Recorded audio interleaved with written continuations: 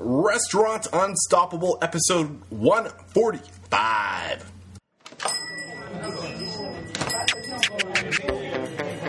Are you ready for it factors, success stories, failures, and bombs of restaurant industry knowledge? Then, join Eric Cacciatore and today's incredible guest as they share what it takes to become unstoppable. With excitement, allow me to introduce to you today's guest, Paul Paz. Paul, are you feeling unstoppable today? I am feeling incredible this morning. Yes, that's what I like to hear, Paul. Let me just give the listeners at home a quick overview of who you are and what you're all about, then I'll pass it over to you. Paul C. Paz has been a professional career waiter and hospitality consultant since 1980. He authored the books Service at Its Best and The Professional Server. He served on the board of directors for the Oregon Restaurant Association and was the president of the National Waiters Association. First and foremost, Paul is a professional waiter. When Paul isn't tending to the needs of his guests, he manages waitersworld.com, an online community of career servers with the mission to elevate the status of waiters in America to a professional career level, a career of choice offering unlimited opportunities. Paul, this is just a huge aerial view of who you are and what you're all about. I'm going to pass it over for you now to get that inspirational, motivational ball rolling with a success quote or mantra. What do you have for us? Hit us. You bet. My core about what I've done my entire career is based on two things. And I apologize, it's not fancy. And it doesn't have to be. The first thing is be nice.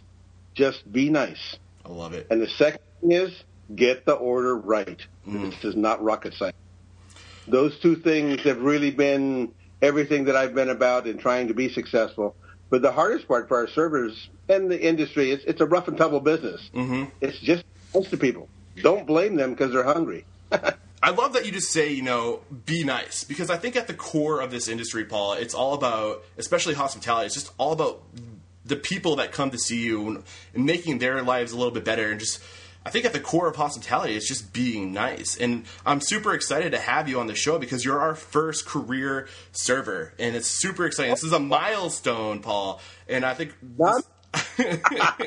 and this side of the industry, the hospitality side, I think is just really going to shine through today. And talk a little bit more about the importance of just getting the order right. Well, sure. Part of it is just focusing on people. And one of the things I try to remember myself is that fact of listening to people to understand them rather than just preparing a reply. Too often we're in a hurry. We're multitasking in our heads, but we're not really paying attention to the guest. We get sidetracked also with making money and upping sales. Yep. And part of Maya Angelou had a great line. It was that people will forget what you say. They'll forget what you did. They will never forget how you made them feel. Oh, yeah. We've heard that one before. I love it. It's so true, though. Well, are you familiar with the Red Hat Society of America? I am not. One of my favorite guests are the Red Hat Society of America. It's a senior citizen women's group, over 50. Servers around the country are very familiar with them, and generally we hate them because classic anti-waiters, separate checks, split orders, iced tea, water with a straw, and lots of lemons, hot tea.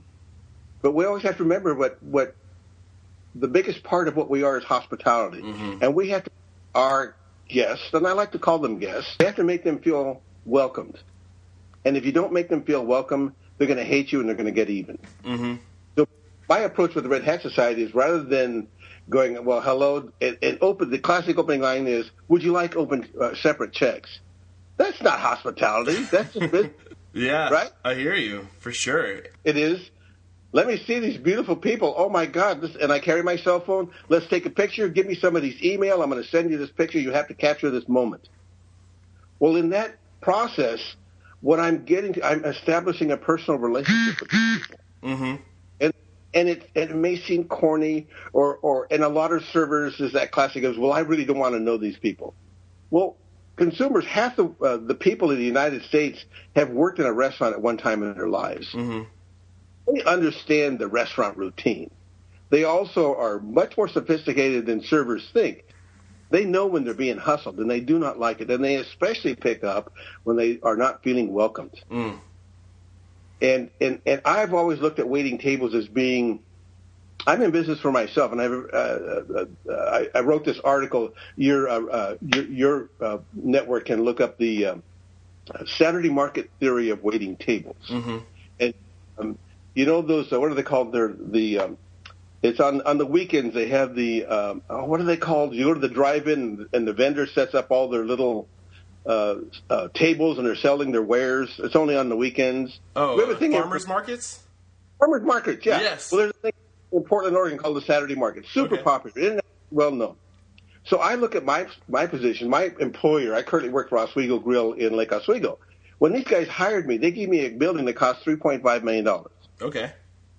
In that building, all the contents, including the professionally trained bartenders, cooks, preps, accountants, bookkeepers, management, they give me all that to be for myself. I don't pay a dime for it. In Oregon, I'm fortunate to pay $9.25 an hour. I get $9.25 an hour for just showing up. Wow. Then they give me an office, which is 4 tables, 5 tables if you're good. I'm low, so I get 4. Okay. But I don't pay $75,000 worth of physical food and beverage inventory that I don't pay anything for. Wow. And they give me that. They do advertising for one reason only, and that's to bring people to my office, which is my 4 or 5 table station. Mm-hmm. My job, as soon as the guests start arriving, my employer can't help me anymore. I've got to know what the soup du jour is. Yep. I've got to 5 pens because I have 5 tables that might have 5 credit cards that have to run out at the same time. I have to bring a notepad so I can write down the orders and get it correct. Absolutely. So when I do my workshops, staff will say, "Oh my God, our menu's so big."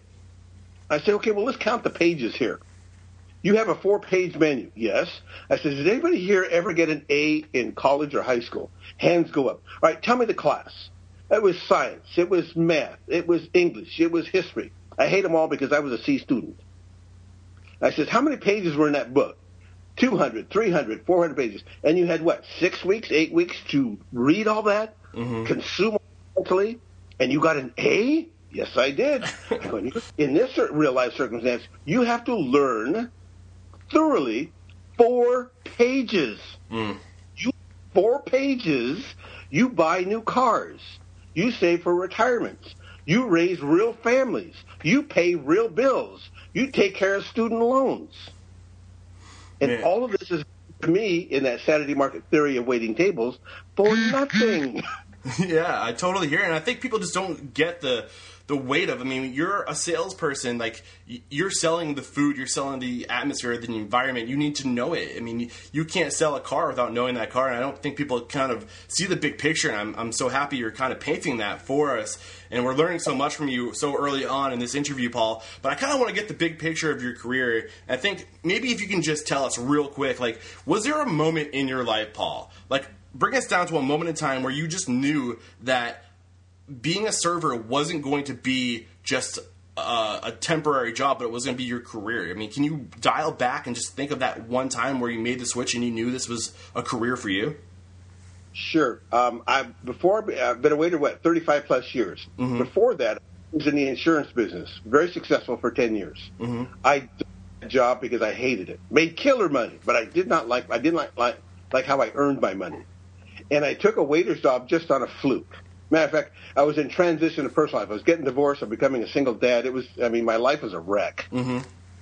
I came back to Portland, and I had offers to do the insurance thing, but it's one of those moments, and we all have those moments in our lives. I knew what I did not want to do, and it was not going to be insurance. Mm-hmm. I'm going to, I see an ad for TGI Fridays locally that's hiring waiters. I'd never worked in a restaurant in my life. I'm 30+ years old. I said, that's what I'm going to do. I'm going to wait tables. Because you can teach a monkey to do that. That's easy. Oh my God. It was totally blowing me away. What hooked me into this business was that essentially I get paid to be nice to people. Mm. I really do. And I like being nice to people, and I think I'm generally a nice person. I thought, well, gosh, this is a thing where I can just be myself, and I provide pleasure and entertainment, and I make people happy. What I did not realize was the technical multitasking side of what it really involved. When they handed me my training materials, it was like this 3 reams of paper. I'm going, what's this? It's your training material. And I'm thinking, well, no, you just take an order, you be nice, you give them a ticket, they pay you, and that's it. That's all there is to it. No. So Friday said that. Well, even now they're known. They had over 250 drinks. They had 200 things on their food menu. I was blown away. I couldn't believe it. I was feeling the stress of college all over again. So I'm diving into this, and I'm loving this, and I'm looking at my new peers, and I see they're driving the new cars, and they're raising families, and they own homes. So I know the money's there. I didn't really know how much, but I know there's enough money to make a good living wage. Certainly. Mm-hmm. I didn't realize how stressful the job was, because dining is an emotional experience. Oh yeah, for both guests and the staff. And because it's so emotional, you really have to address that part of the experience to make it successful. It's not just feeding them and satisfying their thirst. It goes way beyond that. And as an entrepreneur, what I also saw as a business person with my office is that what I needed to rely on was repeat business. So my approach was, I got to get as many of these people I engage a year to come back to the restaurant and ask for my station. Mm. I learned that from my business days in insurance. You need repeat guests, repeat customers. As I'm into my first few months of this, one of my family members, I'll never forget this, it really hurt my feelings. They said, Paul, you have to get serious about work. You have 3 kids, you're a single dad. And I looked at him, I went, what do you mean serious? I'm going, okay, I'm not making as much money as I did when I was a waiter. I mean, as an insurance guy. I said, but I'm doing all right. I'm getting there.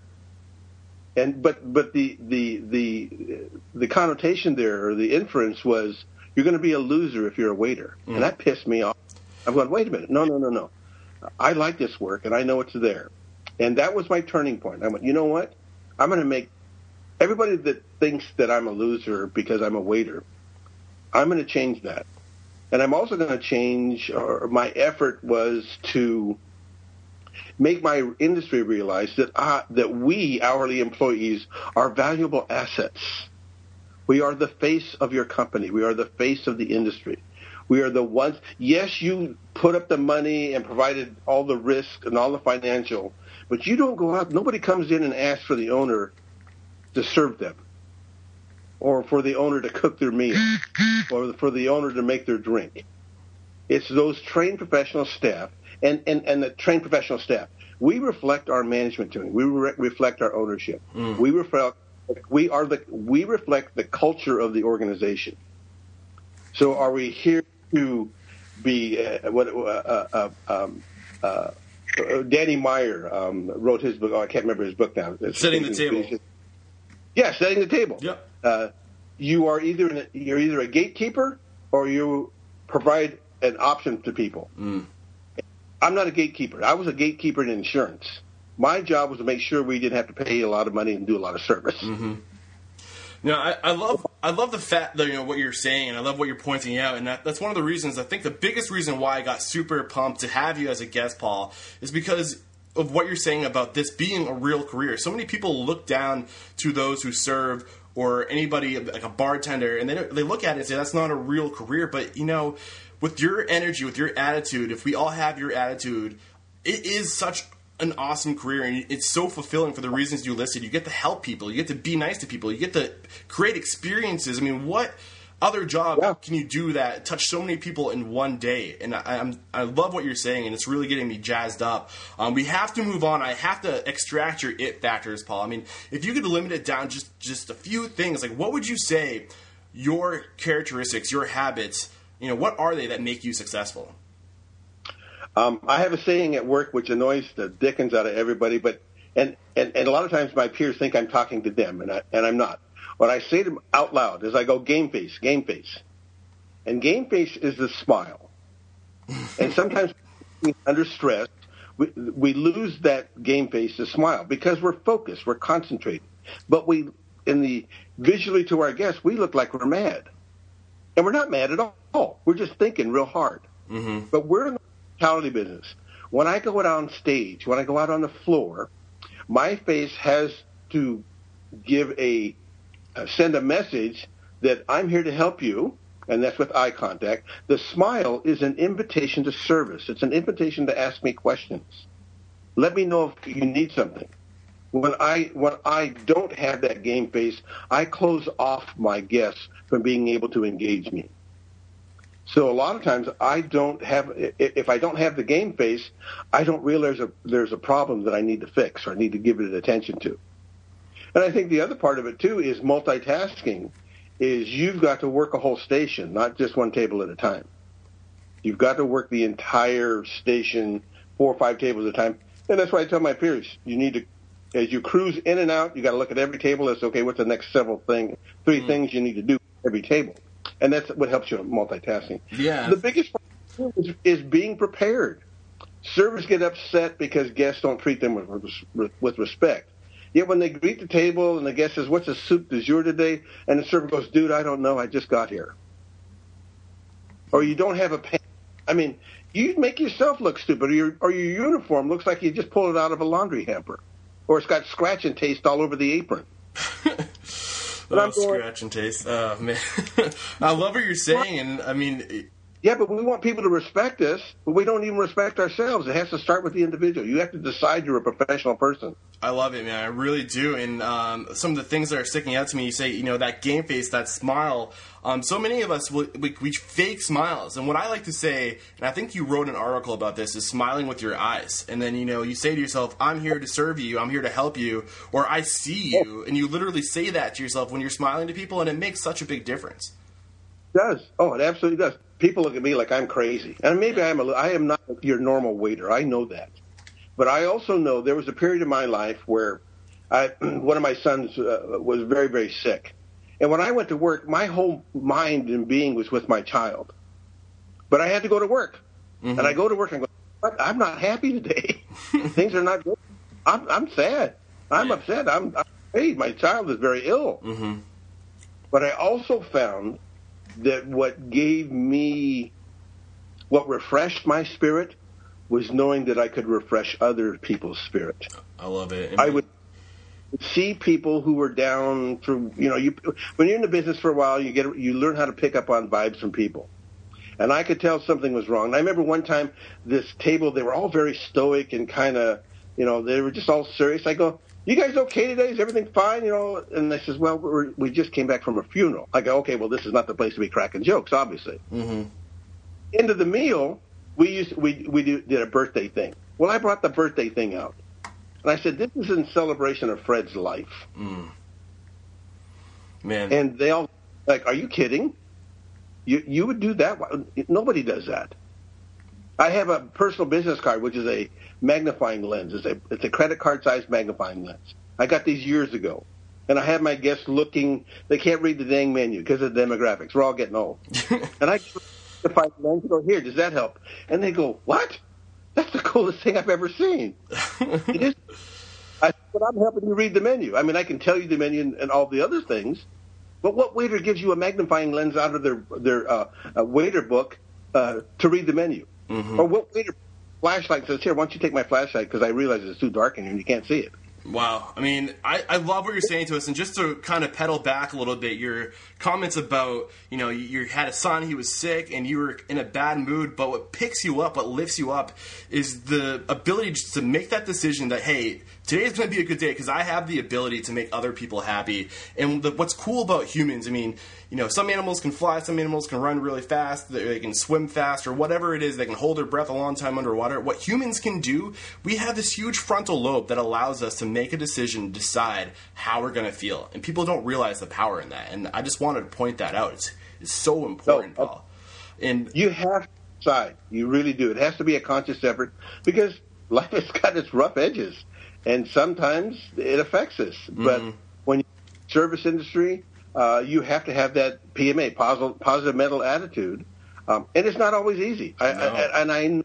I know that from my own personal experience. But there is all the reward of making people feel very welcome and just feeling that hospitality, I love which in turns into an incredibly good income. Absolutely. And Paul, this is what I have written down for your it factors so far. Your game face, which is your smile, your ability to multitask, and your ability to, be prepared with proactivity. I mean, those are the three I have bolded down right now. And your desire, also I should add, just to make other people happy. Is there any other it factor you want to share with us before we move on? No, I wish I was more magical than that. No, that's a lot of magic right there, my friend. So those are some incredible it factors, and we learned so much from these stories you just shared with us. But now, I personally think we learned the most from those failures in life. So tell me, Paul, about a time you failed and just fell hard on your fanny, and bring us through that moment of the failure. It was my training shift at my first restaurant jobs. I was the food runner for the shift. And again, remember, I've never done this before. I didn't know I had to be a circus performer and carry plates. Okay. So I'm there on the pass-through line, and food comes up, and the expo calls runner, and I step up. And you know how the new person always has that look on their face like, oh, shit. Yeah, I want to, you don't want to. My manager was the coolest manager. He goes, well, are you sure you're ready to do this? I go, yes. And here I am. I'm 10 years older than everybody else. All my new peers are really good at what they do, and I'm all thumbs. And the worst thing is to be on stage with your peers and to fail. So I grabbed the first couple of plates. I'm good. I set the one on my arm. They didn't tell me it was going to be hot. And that turned the crap out of my arm. My ego kicked in. I'm going, I can't lose space. I have to finish this task. I didn't say a word. I just let that sucker cook my arm. I grabbed the third plate, and I'm hustling out to the dining room. Well, I get about halfway out, and I'm out by the hostess stand, and it's too painful. So rather than throw the plates on the floor, there was a wall. I slapped them against the wall and slid them down on the floor. And there's a gasp of all the people waiting, and there's people laughing, and then you hear that one call, loser. I'm on the floor, and I'm thinking to myself, I quit this insurance job of X gazillion dollars to do this, and look at life is such a wreck at home, and now look at me. I've got this mess, this pile of food. People are laughing at me. Oh, man. I'm going, what have I done? And so out of the corner of my eye, here comes this buster. I don't even know who the kid was, even today. He's got a spot. He starts cleaning up my mess.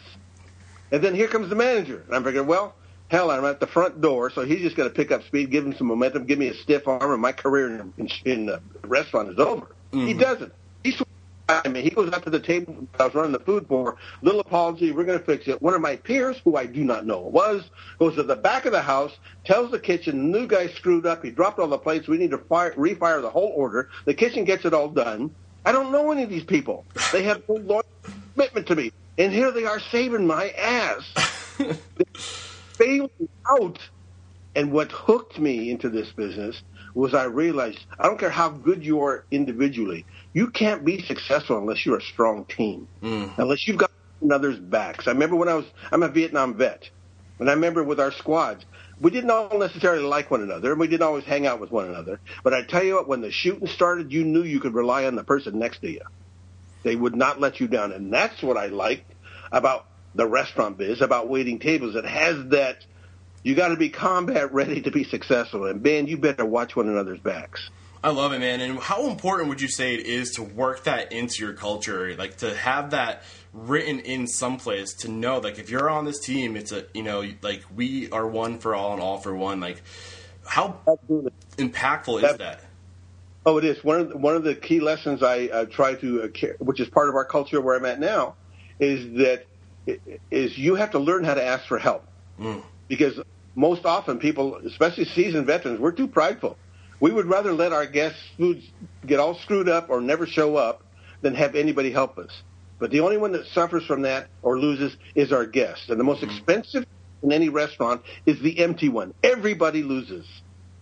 So I teach staff how to ask for help. You don't go in the middle of a busy shift going, can somebody help me? Because we're all mentally multitasking. I don't clear my mental slate and say, okay, tell me your little sad story.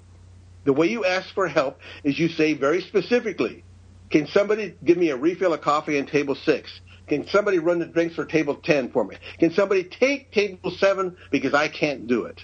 And with seconds, somebody in your team will be able to fill you in. And if you think about how we help one another, rarely does it take more than 10 or 20 seconds.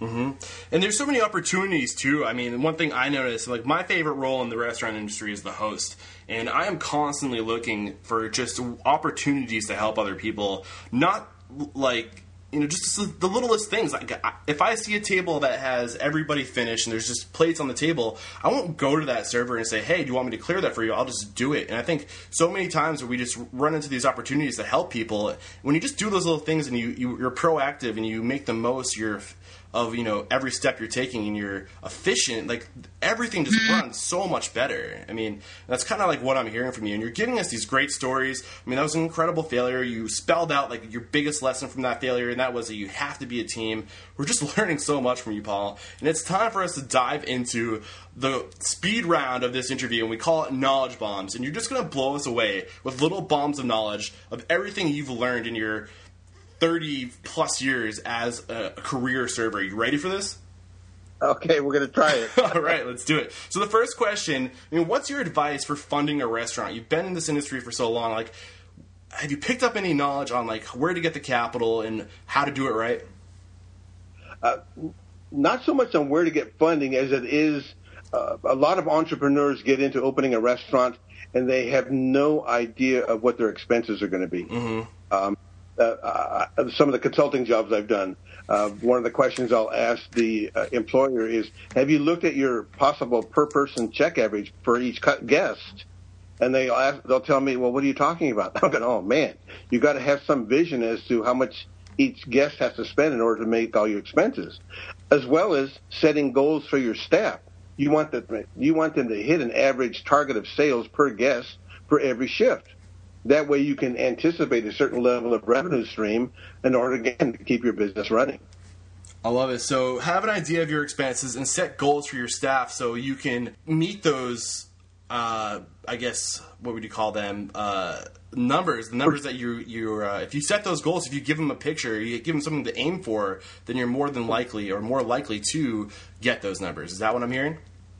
Absolutely, yeah. Awesome, yeah. I love it. So the next question I have for you, Paul, is what advice do you have for hiring good people? What are you looking for? What questions are you asking? What's most important?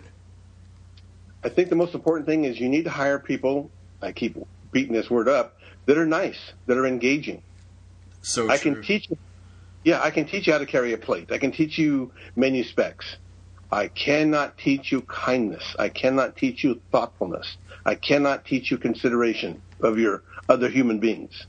That you can't do. Where do we find these people? Is there a place you look or a resource you have? Or I think that one of the things employers miss is communicating with their current staff. That as they are out and about and then you find somebody, because we're social creatures, that as you find somebody who's really good at what they do, that you really like and how they serve you, find out their names. You know, get us a name or a contact, or let them know that we're always looking for good help, and if they consider working for your type of restaurant. I think your staff is an excellent recruiting tool that we overlook. We're too quick to go to technology, looking for online applications. I mean, I know there's advantages to that, but we're in the people business. I've met over the years, and in a smaller community here in Portland, Oregon, restaurants open, come and go all the time. But so often as I go to a new restaurant, I see this same face that worked at the last 10 new openings. What I'm seeing is what this employer did is they hired for mechanical skills. They did not hire for consumer advocacy. Mm-hmm. So they hired a great mechanic that hates people. And we're in the people business. Oh, man, that's so true, and I love how you pointed out this leveraging your staff and who they know, but what's true about people is they travel in similar packs. If you have good people working for you, odds are they know other good people that have those same ideals, the same values, and you can just, when you get the good ones, there's always good ones tied to that good person. So great advice, and I mean, I love what you're saying there. So the next question I have for you is kind of on the same topic with people, but when you find these good people, Paul, what's your advice for keeping them on your team? You know what? Human beings crave being appreciated. And appreciating another person for a job well done doesn't cost money. Mm-hmm. It doesn't cost anything. It is inspiring for your staff to hear from the boss that you not only do a good job, but we're just thrilled to have you as part of the team. Mm-hmm. I love it. That puts gasoline on the fire for people. That inspires them to do not just a good job, but a great job. And I think too many times employers overlook that. Employers are busy, I know that. But you know what? You're in the restaurant business. It goes with the territory. Yeah, I love it. One of the problems our industry has right now is that we've got a recovering economy. The restaurant business is definitely growing, but we have a shrinking labor pool. People are leaving us in droves because they don't want to work for us. Mm-hmm. And unfortunately, we have a history of not being very good to our staff. That's so true. And we've kind of shot ourselves in the foot. I'm not talking about babysitting. I'm not talking about millennials and that stereotype that they want everything for nothing. That's not what it's about. It's about being just as kind and thoughtful and considerate to our employees as we want our employees to be with our guests. Mm-hmm.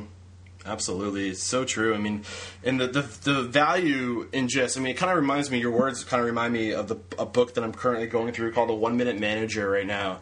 And they talk about the three phases or the three steps of 1 minute managing. The second step is all about a 1 minute praise, I believe. That's the second step. And so many times when we talk to our staff, it's because they're doing something wrong. And nobody wants to be, pulled down all the time. But if you flip the table and you tell people when they're doing something right, you're reinforcing those positive behaviors and you're making them feel good about yourself. You're feeding into those higher needs. What do you have to say about that? Well, I think it's a two-way street. I think employees often forget that their management team are people too, mm-hmm. and they also need to be recognized. It also, you can get a lot more. That old adage: you get more done using sugar than you do vinegar. Yeah, for sure. Yeah, and when you're harsh with your management team, well, you're going to pay for that. Mm-hmm. Their jobs are tough, and you got to recognize it. So part of my role is making my manager's job easier, really. Mm-hmm. And I go back to the basics: show up on time for work. Come prepared. It's so look true. Like this is not rocket science. I remember there's a gal friend of mine years ago. She cussed like a sailor. Oh my God, unbelievable. I'm old school. I'm old fashioned. I'm an old fashioned baby boomer. You just don't talk like that. But anyway, she worked another job for a nonprofit, and I says, "Do you talk like that at your other job?" She goes, "Oh God, I would never talk like that." I says, "So your game to use this incredibly vulgar, disrespectful language with these because we are less deserving people?" But that's what it reflects. Yeah, and it's tough sometimes too, because you have these people like, the culture in the restaurant industry, the behind, back of house people making jokes, and it's hard to kind of, realize that you got to draw the line sometime, Absolutely, yeah. But you get more with the honey. I think of my back of the house. How many of our staff can go back and name every kitchen person on the staff? Not many. And most can't. Yeah. Most take the time to get to know their kitchen staff other than where's my food. Mm. How often do you hear please and thank you to our cooks, to our prep people for doing such an incredible job? Not enough. But in doing so, and I'm not talking about tit pooling, I'm not going there, but I'm just talking about being respectful to one another. When I do that with my kitchen staff, and here's how it works, is I establish a very positive relationship with them. So when I do screw up, they're going to save my butt. It's so true. I love it, man. Well, I have two great guests. They're from Hawaii. One time they're regulars, and man, everything was going wrong. Kitchen was messing up, the bar messed up, I messed up. Everything was going wrong, and they knew it, and I knew it, and it was just obvious. Finally, I shuffled out to the table. I says, "You guys, Manny, Betty Jean, I am so sorry. Everything is going wrong, and I have to apologize." Manny's from Hawaii, and he looks at me and goes, "Paul, in Hawaii, there are monkeys, and sometimes even monkeys fall out of trees." But, oh, my God, I'm stealing that line. Man, I love the stories you're killing. Sorry, go ahead. But the the deal breaker is that I had established a very good relationship, positive relationship with these guests. Yeah. And because we trusted one another, because we like one another, because we love one another, Mm-hmm. it's going to give me a much larger margin of error, acceptable error, than if I was mean or nasty to them, or I didn't care, or I was inhospitable, if I wasn't friendly. Mm-hmm. It's so true. I mean, it kind of reminds me of a kind of not, I guess you could call it a philosophy, but really when we make mistakes, it can, I'm not saying it's okay to make mistakes, but when you make mistakes, it's really about what you do after you make that mistake that will make or break you. I mean, if you want to make it, I mean, if you're constantly looking to do what's the best, and if people can see that you care about what's happening, the odds are they're going to be okay with it. It might be a little inconvenience, but it's just a matter of your transparency of actually caring. And I mean, it's kind of what I'm hearing from you. I do consulting work. I wrote a book. I wrote a couple books. I've appeared on national broadcast shows, ABC's 2020, innumerable national magazines as a subject and as a writer. At heart, I'm a waiter. Mm-hmm. If I serve any role model, it is that our industry is unlimited. Mm. Anybody could be doing what I'm doing. You just have to decide it's something you want to do. You have to decide that you're going to bring something to the table. I find that as a waiter and as a consultant, my job is not to make money. My job is to improve the moment for my guests, those that I serve. And those that I serve are not just my guests. My guests are also my peers. Those are hired guests. Mm. How do I serve them to be successful? How do I serve my company, my management team, so that they can be successful? How do I serve my consulting clients so that they can be successful? Mm. Unless I can improve their lives somehow, I'm of no value to anybody. I love it, man. Cool. You're just dropping gold on us. This is all great stuff. I really do love it. And you had just mentioned that you authored 2 books, and we're moving on to the next question, which is, what are some resources, some books that you recommend? And you can give a selfish plug if you want to. Sure. Go for it.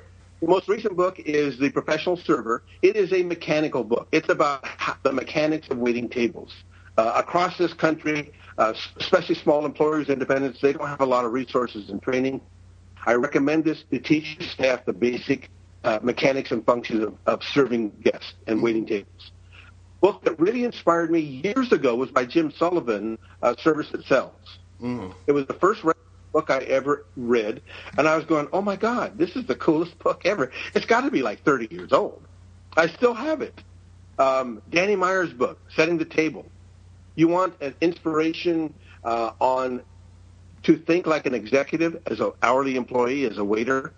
And that's kind of where the concept of the Saturday market theory comes from, that I am an entrepreneur. I have all this opportunity. I have to decide how far I'm going to go with it. I am not a victim. Yeah. Awesome. Great stuff. All great books. I haven't heard of, was it Jim Sullivan? Jim Sullivan's Service That Sells, and then Danny Meyer's book, Setting the Table. Awesome. Oh, yeah. Don't forget The Professional Waiter. Yeah, that too. Another one of your books. Awesome stuff. I'll have links to those books in the show notes. I know that Danny Meyer's Setting the Table is on audio. If you guys haven't experienced audiobooks, I'm telling you, if you think you're somebody who doesn't have time to read books, well, guess what? Audiobooks makes it so easy, and just you can do anything in your life, and you can be listening to a book, and you owe it to yourself, guys. And you can get a free audiobook right now by going to audibletrial.com/unstoppable. All right, moving on. The next question I have for you, Paul, which marketing efforts get the best result? Let's talk about marketing. What has, your experience been? Word of mouth advertising is still an incredibly powerful tool. Mm-hmm. It is enhanced now with social media. I'll give you an example. I have a list of about 1,500 guests on my email listing. Wow. And I put them on my calendar for their anniversaries, for their birthdays, etc., so that I can drop them an email, maybe give them a phone call if I'm known closer than that. And it's not an invitation to come and sit at my station and to buy dinner to celebrate their occasion. It is personal. It is to wish them well on their special event. Now, some people will say, well, that's a little bit conniving, isn't it? No, that's just being civilized. That's being a smart business person. Bankers do it, doctors do it, lawyers do it. Why can't waiters do it? I also, you want to stand out as a waiter? Go get yourself some business cards made. Awesome. That's the first time that was mentioned on the show. Yeah, I mean, but what you're saying is so true as far as the word of mouth and doing all those little extra things to show people that they're on your mind and that you care, and it's not just a business relationship, but you know, I mean, those are the little things. Just being a good person at the end of the day, and that's all great advice. So the next question I have for you, Paul, is on the topic of technology. I mean, you've been in the industry since the 80s. You've seen things come and go. What are some of the technologies that you're seeing coming up in the industry that can help you with efficiency, effectability, profitability? Is there anything out there that has your attention or something that you're currently using? One of the things, this is my advice to managers and owners, is because of the workforce, and I'm going to refer to millennials, are very dependent upon technology, and they use it incredibly on extreme high level. We need to teach ourselves how to use text messaging. Us old goofballs, us baby boomers, us snobby owners that know everything, get so upset because our staff does not respond to emails. What we need to teach ourselves is the fact, and come to grips with, is that is not how millennials communicate. Absolutely. They communicate through text messaging. Yeah, it's true. And too many owners won't do it, one, because they don't know how, and they're too prideful to say to anybody, I don't know how, somebody show me. Or secondly, they'll pass it off as, well, that's just for kids. Really, if I remember right, wasn't the countries have been changed, elections have been won using text messaging and social media. It's true. Yeah, man, it's so powerful. And can you think of any technologies that incorporate text messaging that are part of that technology's functionality? Well, I have kind of a corny one, but you know how the managers are always it's a cat and mouse game about the managers catching the staff on their cell phones. Yeah. But not one of the managers has, not one, too many managers or owners see their staff at a distance on their cell phone and try to hustle over there and catch them, which is not enough time, they put it away. But if they knew how to text, they would just text them the message, get off your phone and get to your table. That's funny. It's good. And, I mean, some of the things I was thinking about and just this topic of leveraging text messaging. I know a lot of the scheduling software today, like Hot Schedules, like Schedulefly, Shift Notes, Lunadesk, like all these different softwares that you can use to communicate your schedule to your team. They integrate text messaging. So when you change a schedule or you publish a schedule or there's a switch on the schedule, everybody that's on your team will instantly get a text message. And what that does is it makes people accountable. And they're going to be getting that text message because their nose is always in their phone. So there's so many tools out there we can use today to improve communicating. And I know just scheduling software is one of them. And it kind of ties back into that power of text messaging. So I felt like it was a good time. The online scheduling is a really wonderful tool. I know the staff love it. They absolutely love it because it's quick, it's fast, it's easy, and it doesn't tie up their personal texting or messaging. It's all for business. Yeah. Which one are you using, Paul? We're using Hot Schedules. Yeah, I do strongly recommend the online scheduling. They're just an incredibly powerful, useful, and very flexible tool. Awesome. So the next question I have for you, Paul, if you could go back in time, say it's 1980, and you ran into the past version of yourself, just getting started in the industry, burning his arm on hot plates, what advice would you give to yourself if you could just give yourself one piece of serving advice? I think the most important thing is that if you have a passion for service, as a waiter, that's critically important. But a passion to serve others goes on all kinds of venues.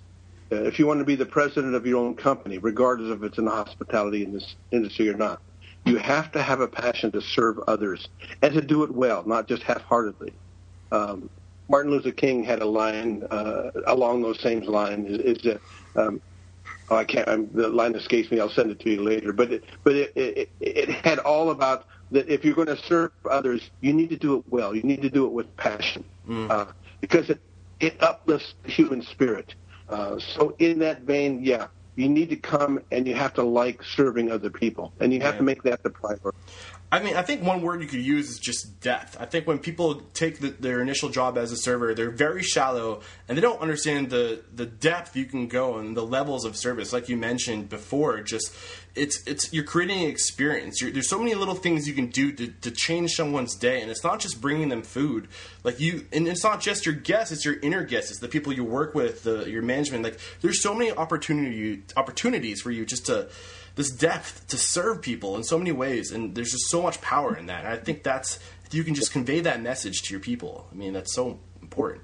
Yeah, one of the characteristics I have is I have an incredibly corny sense of humor, and I use it often. And when I go to work with my peers, the first thing I want to come to the table with when I see my peers is I want to be nice to them, and I want them to feel good. And I want them to see from me that I'm glad that I get to work with them today. I'm happy to be around them. And I project that same thing with my guests. I project that same thing with my people in the back of the house and my hostess and my bartenders. These are good people, both the guest and my peers. And I want to find a way to make their day just a little bit better. Yeah. So, again, and it sounds corny as the dickens. I know it does. No, it doesn't at all. And to take it a step further, when you make other people feel better and you can physically see their reaction and see the outcome of how you made that person's day better, you already felt good in the beginning of the day, but you're going to finish that day feeling 10 times better because of what you just did. There's so much power there, Paul, and I'm 100% on board with what you're saying. Now, I've got to ask you, is there one question I could have asked you, Paul, that would have added more value to this interview? Oh, wow. Would you recommend that your family do this? So, Paul, would you recommend that your family does this?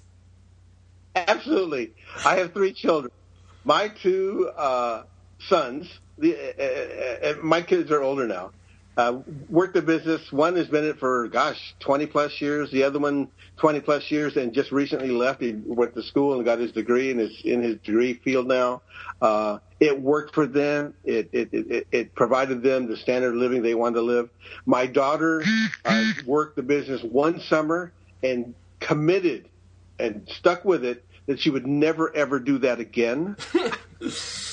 But I also find that when you wait tables, when you serve others, and you go through the grind, it humbles you, and it makes you realize that you have to prepare yourself for the worst. You have to be ready to take on the worst. And besides all the good stuff, we like reaping the good, but you got to be able to deal with the difficulties of life.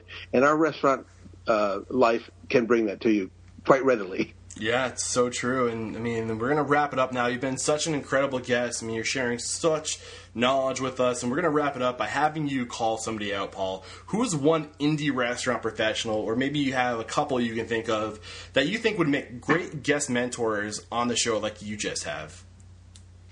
I've got 2. I got one that's an owner, and I got one that's a professional peer. The owner is David Burnett, the man I work with today at Oswego Grill.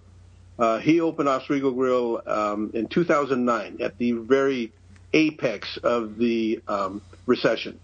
And everybody was telling him, are you crazy? You're opening a new restaurant at this time? And Dave's whole concept is it's about the guests. That's all that counts is the guests. Whatever we do has to be to benefit the guests. Dave, awesome. Now we're 5 years, 6 years past the recession. We've recovered. Dave is open. I helped him last month, April. I helped him open his 3rd restaurant. We employ over 300 people now. So his courage and his determination to have a successful business about restaurant and about taking care of others really paid off. The other person is Michael Biesmeyer. Michael Biesmeyer is a career waiter out of the Bay Area. I met Michael through social media, quite frankly. He's a real techie. You would like him a lot, Eric. He's mid-30s, a family man, got a couple of 3 kids. But he took his technology experience. Are you familiar with FOBO? FOHBO8? Is that a website? Yeah, they're a web company all about restaurant and hospitality, established about 5-6 years ago. I think I've heard of it, but I'm not really familiar. Go ahead. Michael is a consummate professional waiter, but he took his technology interests and skills And he parlayed that into what he does now is he also runs social media pages for restaurants. Oh, wow. And does a premier job, does an unbelievably good job. Great. But he has a passion for both. So those are two people you would want to talk to. Awesome. David Burnett and Michael Biesmeyer. Biesmeyer. Look out, guys. I'm coming after you. And, Paul, this is when you can just tell the folks at home how to connect with you. If anybody has further questions, they want to learn more from you. I mean, you have so much knowledge, and I wish we could have pulled more out of you today, but we're on a time crunch. If they want to connect with you, Paul, how can we? Easy ways to connect through me, through my Facebook page, Waiters World. That's Paul C. Paz. I'm on there all the time. Love chatting with people. I've got a website, waitersworld.com. Constantly available. I do have Twitter, Waiters World also, but I still haven't figured out how to totally use it. Although I'm mildly active on it. I got to get busy with that one. Oh, well, we're going to get you active because we're going to get everybody tweeting at you after this episode. And I'll have all those links to connect with you, your website, Twitter handle, Facebook, all in the show notes right there. And Paul is active on Facebook. That's how I found him. That's how we communicate. So he will... he will engage with you guys. This guy loves the industry. He loves helping people. Don't hesitate. This is somebody you want to tap into for knowledge, and you have his website right there. A lot of his lessons are already spelled out for you. Just got to read it. So don't hesitate. Get on it. And Paul, thank you so much, man. You are without a doubt unstoppable. You've given us so much knowledge. Thank you so much, Eric. You have a very good day. I really appreciate you inviting me to visit. I didn't realize I was your first waiter guest, so that's a real incredible big honor. But again, the fact that you would take the time to invite an hourly employee to represent that part of the industry is amazing. And for me, I'm really taken that you would invite me to do that. So you are much appreciated. It was my honor. It really was, and you don't have to thank me. I should be thanking you for taking the time to contribute. It's I'm learning so much, and it wouldn't be possible without people like you. Thank you.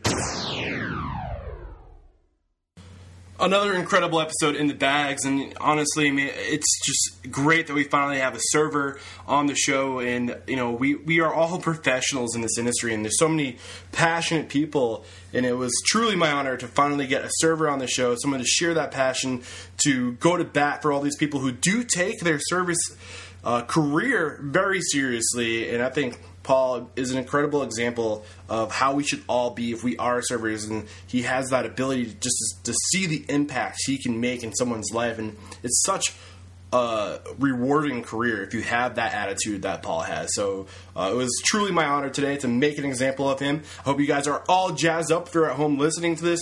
So much incredible advice in this episode. Some great resources, some great books. I'll have the links to all those and a recap to the discussion we had at www.restaurantunstoppable.com/Paul Paz, and that's P-A-Z, the last name. So do check that out, and do head over to the website, restaurantunstoppable/books, for a complete list of all the books and resources that were mentioned from our past guests. You guys need to look into these resources and grow yourself professionally. Also, I'll have another page, restaurantunstoppable/tools, that has all of the past technologies and services that are out there that our guests are leveraging and putting their seal of approval on, so you can check that out too. Alright guys, that's all I have for you today. Thank you so much for coming out. Shoot me an email, eric@restaurantunstoppable.com, if you can think of a guest I should have on the show. Always looking for guests, always looking for topics, discussions. Just get in touch with me. I would love it. Alright, that's all. Until next time, peace out.